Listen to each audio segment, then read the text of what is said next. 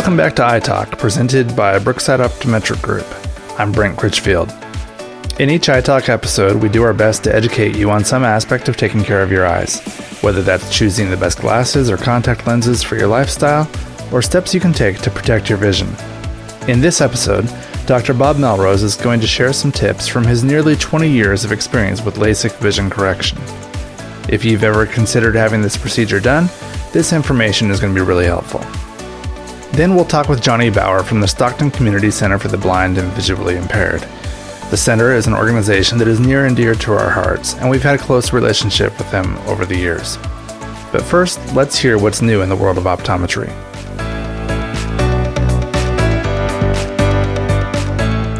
Hi, this is Dr. Bob Melrose. I'm here to talk about some changes that are happening in the world of eye health and eye care and whatnot.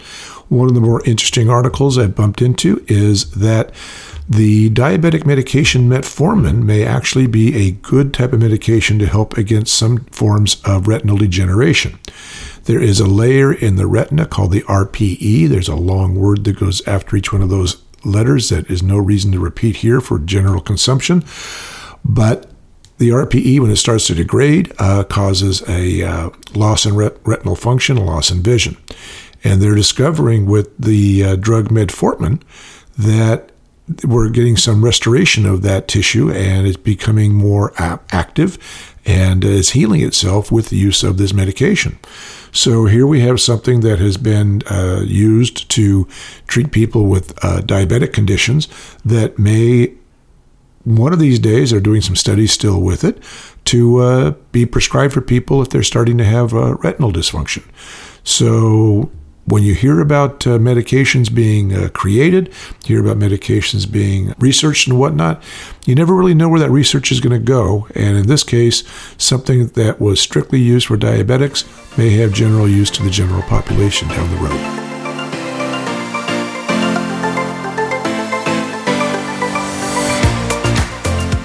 Dr. Bob Melrose has over 20 years of experience with LASIK vision correction, including several years managing the Refractive Surgery Center at UC Berkeley. Today, Dr. Melrose is going to share some of the things that you need to know before considering LASIK. Think of this as a free consultation to find out if it would be a good fit for you. Today, instead of interviewing one of my partners about some of the aspects of eye care, I'm going to be discussing the area of LASIK eye surgery for those of you who are considering doing it. LASIK eye surgery has now been around for about 25 years. It's extremely safe, it's extremely effective, but there's things you need to make sure that you look into before you would ever make the choice to have the LASIK surgery. In order to do LASIK surgery, you need to have a stable prescription. You don't want to be shooting a moving target. You want to make sure that it's a one and done so that people will have the prescription etched on their eyes and be done with it for the rest of their lives. So stable prescription is crucial. Now, there's also three aspects of the cornea you have to make sure that it's safe for you. When we do this surgery, we change the shape of the front of the eye, the cornea, the front lens of the eye, by flattening it if you're nearsighted. And we thin the cornea down to do that, and we flatten the cornea to do that. Now, with all things, there's safe amounts to do things, and there's unsafe amounts to do things. You need to have a thick enough cornea for your prescription to be able to do this correction safely.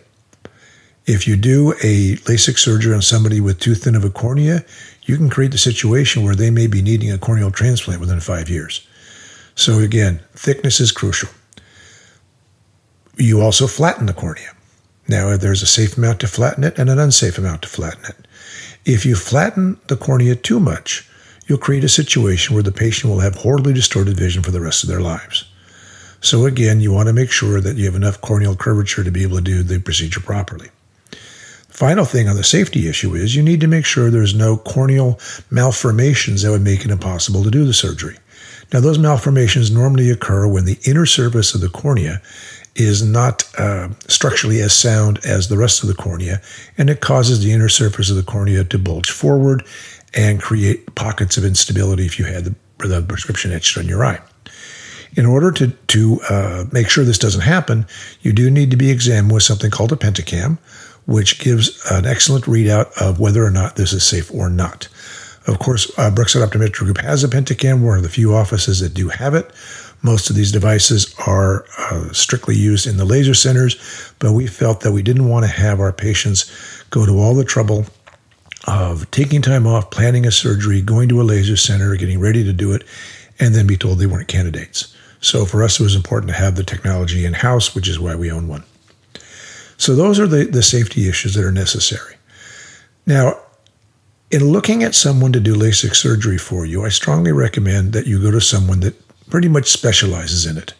A lot of doctors do it as on a side level, 4, 5, 6 a month, something like that. And in my opinion, you want to do it, work with somebody that does it all the time. This surgery is not strictly done by the laser. There is a surgical technique and skill to it to get the outcomes that you want. And there's also a familiarity with your laser you have to know exactly what you're going to get for the outcome. So again, looking for a specialist who pretty much only does this, or this is the main bulk of what their practice is geared for, in my opinion, is also crucial. The other thing I would say is you need to talk to people that you can trust. Sadly, there's a lot of optometrists out there that won't discuss LASIK surgery with their patients because they basically want to keep them in glasses and contacts. They make their living that way, and they want to make sure that you continue to help them make their living.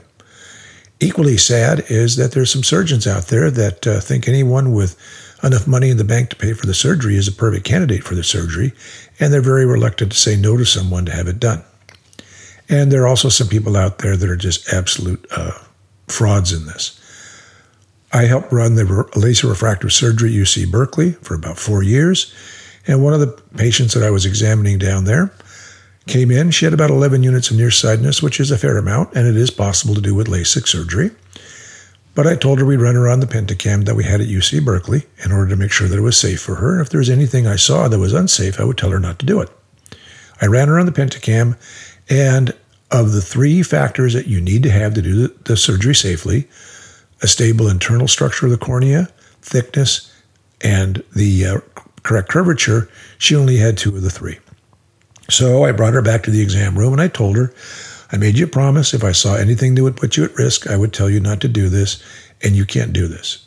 I told her the exact same things I've already mentioned on this recording, that if you did this procedure, at best you'd have horribly distorted vision for the rest of your life, and at worst you'd need a corneal transplant within 5 years. She smiled at me and said, I didn't tell you something. But just yesterday, I saw someone else out here in the Bay Area that not only said that I was a perfect candidate for the surgery, but if I did it on Friday, they'd give me a discount. I simply smiled at her and said, well, one of us is lying. And she knew which one it was, and she was smart not to have the surgery done. Go to people, do your homework. Go to people you trust, go to people with a good reputation, go to people you feel you can talk to, go to people that are not going to pressure you.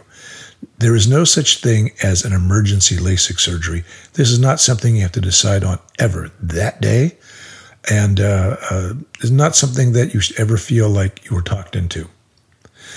The final things I'll mention about LASIK surgery, and before I let you go, is that there are some misconceptions out there. One of the biggest misconceptions is if you have astigmatism, you can't do LASIK. That's patently untrue. So if anyone tells you that, find someone else to work with. People also tell you if you're farsighted, that you can't have it done. And again, that's untrue. Finally, people will say that you'll have to wear reading glasses afterwards. There are techniques you can do that will allow you to wear reading glasses afterwards, but you need to be screened very carefully and do trial contact lenses to see if that type of correction would make you happy or not. But the blanket statement that if you need reading glasses, you will not be able to do anything to help you with the reading vision is not true. I had my surgery in 1996, and I have had only now at the age of 65 the need for reading glasses on the computers, and long-term reading has crept up in the last year or so, but I can still work an entire day at my office without putting a pair of reading glasses on at all. So these things, again, are possible. The basic thing I want to say about LASIK is in the right hands, it's nothing to be afraid of. In the wrong hands, you're making a horrible mistake. So get a good workup. Find out if it's safe for you. Make sure you trust the people that are doing it. Make sure that you feel comfortable who you're working with. And make sure that no one ever tries to force you into making a decision to do this, especially on the first day of the procedure, of the workup. If you want to do it, you know you want to do it, that's fine. But if you ever sense that someone's trying to twist your arm, I strongly recommend you find somebody else to work with.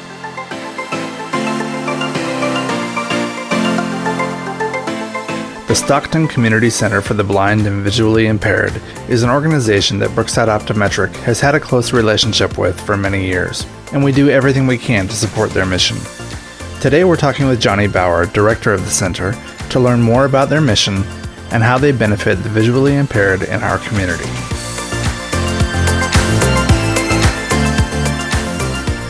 Dr. Melrose again with iTalk for Brookside Optometric Group.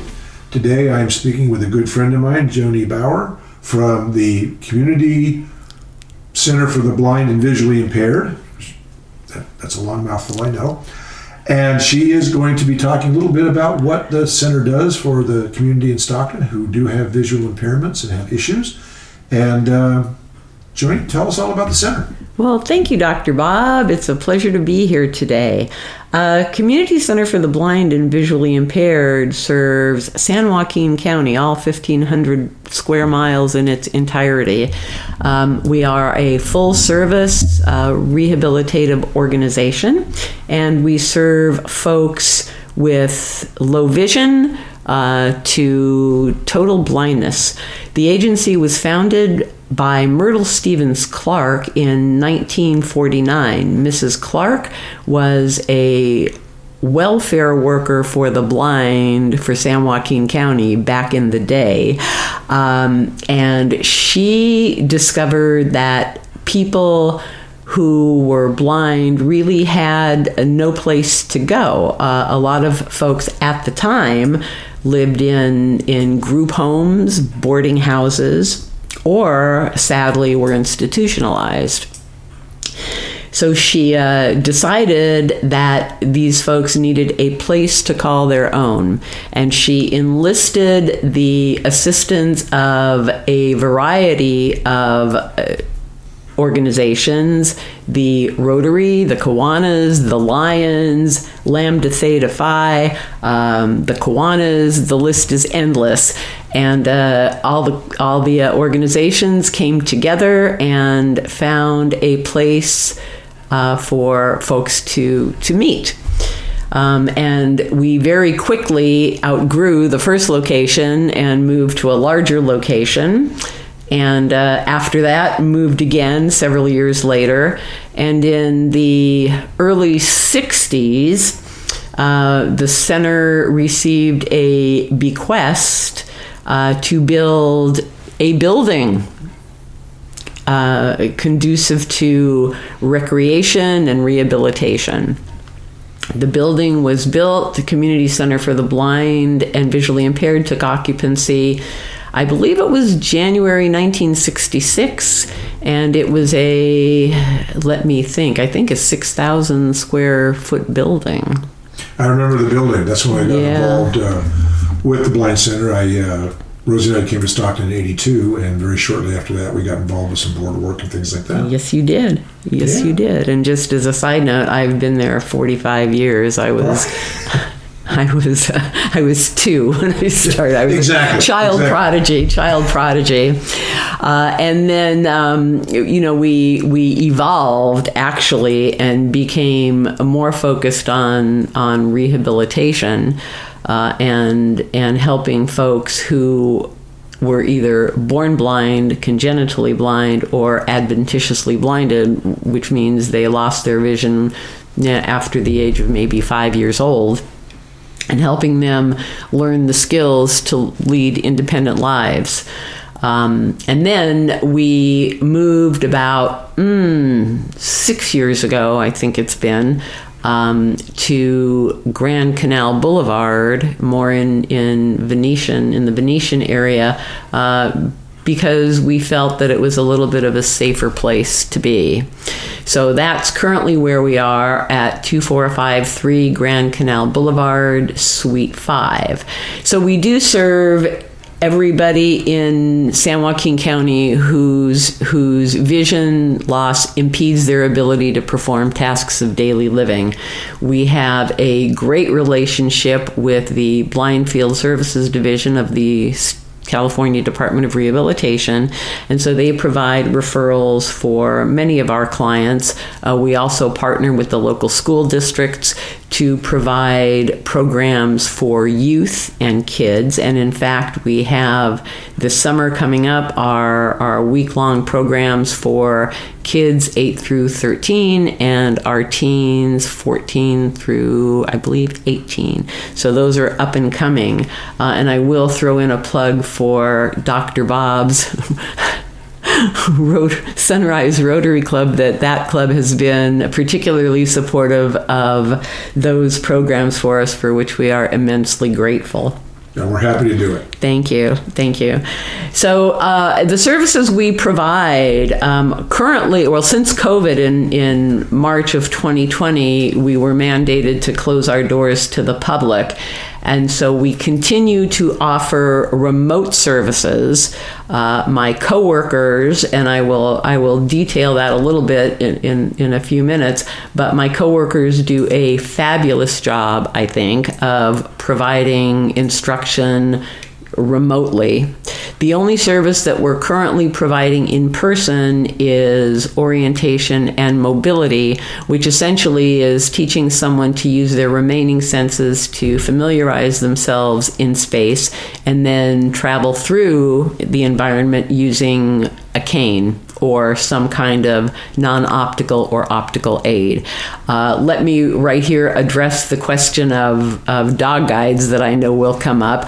People who use dogs as a mobility tool go for training at an accredited dog guide school that does it, especially that, and trains folks to use the dog, matches the dog with the individual, and works with the team to provide services or to provide mobility instruction. So that's a little bit different, and only about, I don't know, maybe 2% of the blind population uses dog guides as a mobility aid.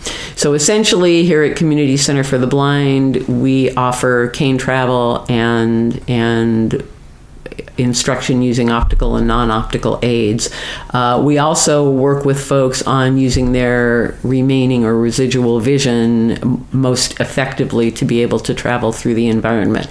And training goes all the way from getting around one's home to finding one's way to the mailbox, all the way to using public transportation. And I've worked with clients in the past where their final exam has been taking public transportation from their home all the way to Folsom. Or into San Francisco. It doesn't happen overnight. It's a process, but it is very, very, very possible. That's going to be incredibly rewarding to see someone go from possibly as bad as a shut-in type of situation to being able to do something like that. It is. My job has had its moments, I will tell you. Definitely. So that's orientation and mobility. We also offer daily living skills, which teaches folks the skills to function in the home. How do you put toothpaste on a toothbrush? How do you know that the dishes are clean? How do you load the dishwasher? Just everything you can think of, from getting up in the morning to going to bed at night. How do you set the temperature on the oven? How do you work with all the new digital gadgets that are out there? And I will say this, there are so many gadgets for sighted people as well as people who are blind or visually impaired. And I think that's probably one of the most important things to stress, is that it's okay to use gadgets. We all do. Oh, absolutely. Vision notwithstanding. So we do offer independent living skills instruction as well. We offer Braille for those who are interested in improving their Braille literacy.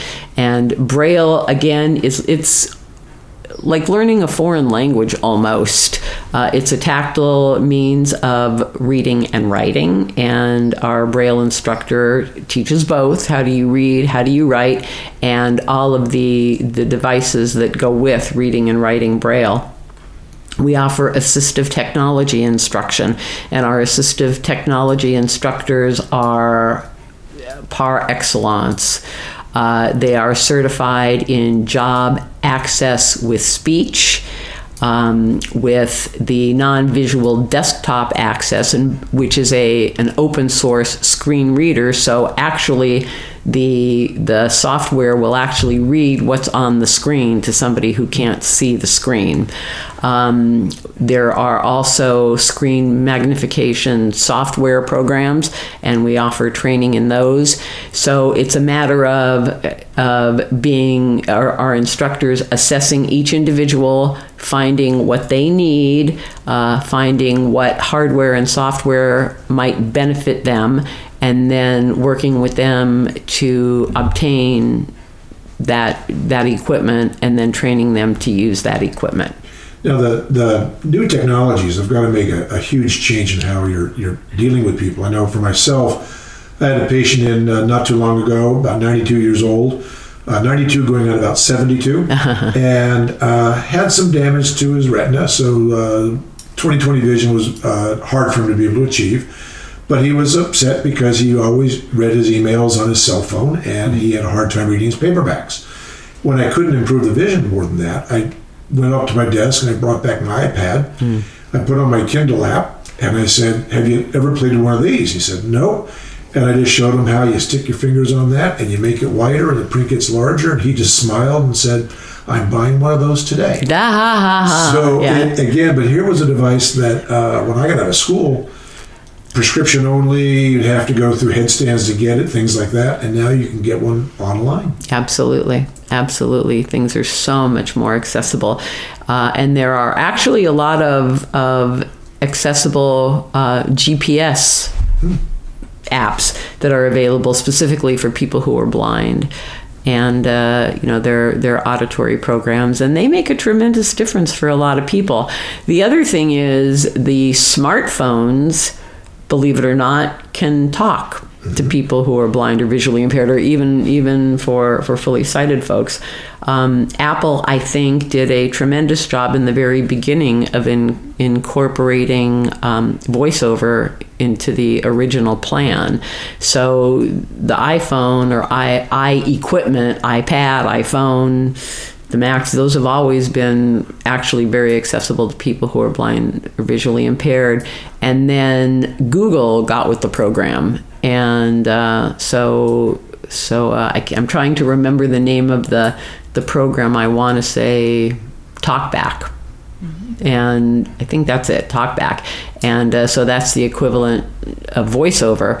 So that makes smartphones very accessible. And it's more so the app developers creating the apps to work well with the speech in the phones and making those things accessible to people who are blind. So that's, for all the developers out there, that's real important. And the explosion of audiobooks. Oh, absolutely. Absolutely. And the Library of Congress, the U.S. Library of Congress offers talking books, a free service, and the California State Library, the Braille and Talking Book Library in Sacramento, is the clearinghouse for us in San Joaquin County, provides special equipment and then books in digital format that people just use like a lending library. Yeah. So the library will send books, and people listen to them and flip over the little postal card in the hard case to mail it back, give it to a post person or drop it in a mailbox or whatever, and post office comes and picks it up and returns it. So that's a great service through the federal government, and then our local talking Braille and talking books. Yeah, well, and the other thing, and speaking of that, there's a audio description on a lot of movies now. So for folks who have trouble or are unable to view the screen and literally see the big picture, there's audio description, which is great. And actually, I appreciate the audio description, because very often if I'm watching a movie, it's very hard for me to hear because I don't have the big screen and the stereo speakers and everything else. But when the dialogue comes up on the bottom of the screen and I can read it, or I get the audio feedback and I can hear what's going on. I don't miss quite as much, so that's another thing that's available to folks. Well, I have a lot of female patients that have bought the book. I think it's called Green Light by Matthew McConaughey. They just want to listen to him read it. Yes. That's and I just recently, I do a lot of walking, and I just recently thought to myself, what's taken me so long to download audiobooks, and then I can just walk and listen to books as I walk. So that's my new thing too. Technology changes on a daily basis, which is critical to remember, important for people to remember. I mean, we have talking meat thermometers and Alexa and Siri and just everything. It's just, the world is a lot more accessible than it used to be, but there's still a lot of work to be done. One event that I want to plug with you guys that I know had to be closed down because of COVID, but we did it the first couple of years that it was going on, was the Dining in the Dark event, where you pay your money to go to a dinner, and the only thing that's unusual about it is you get to wear a mask where you can't see, and you eat your dinner without vision. And that was a very eye-opening experience. Bad pun, I know. But very interesting experience. What I found fascinating the first time we went was one of our guests was there, and most of the servers are visually impaired that are helping out. And so one of my guests said, "I'm just taking this off. This is just getting to be too much of a bother." And the server just said, "Yep, I sure wish I had that option." And it just really made me realize, everyone, just be appreciative. If your body's working right, whether it be your vision or your ears or your knees, whatever it happens to be, just be appreciative.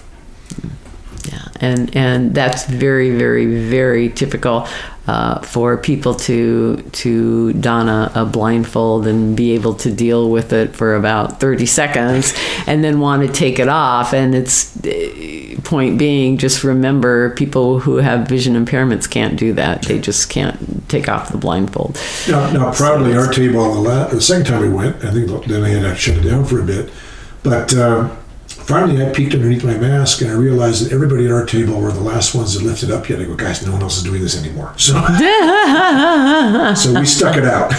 Yay! I applaud you for that. So what else do we know about the Blind Center? So we've gotten through assistive technology, Braille, daily living skills, orientation and mobility.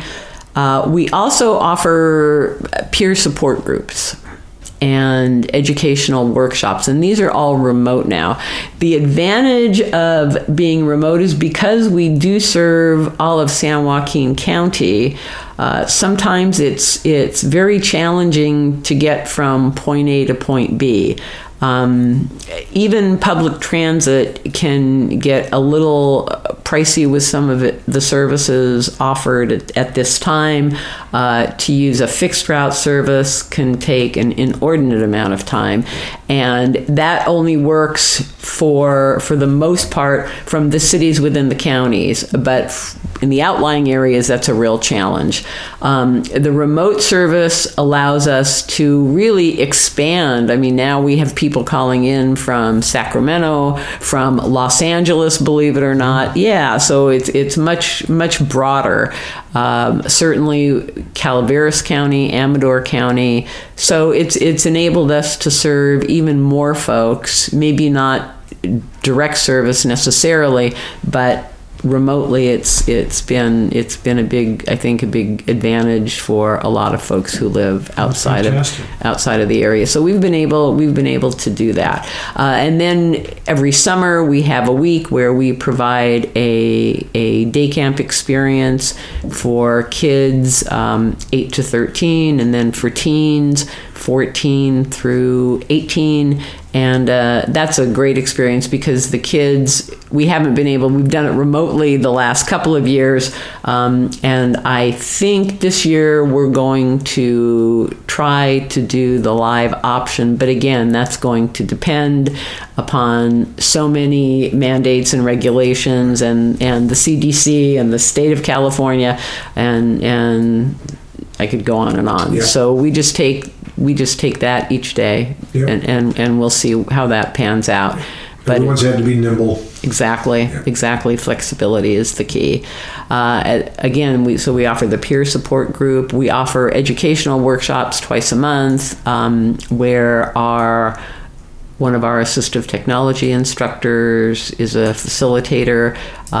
He does workshops on common eye diseases.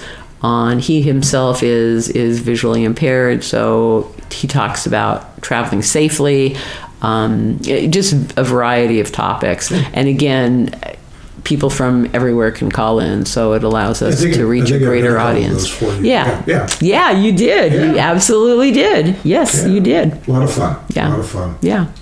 Now, where can they find you? We're easy to find. The number is 209-466-3836, or an email to info@communitycenterfortheblind.org. Nice. So we're very easy to find. Unfortunately, it's a little bit of a challenge for people to show up, but our physical address is 2453 Grand Canal Boulevard, Suite 5, Stockton, California. Nice. And I assume on your website, there's probably some button somewhere that says donate. There is. Thank you, Dr. Nice? Bob. Thank you.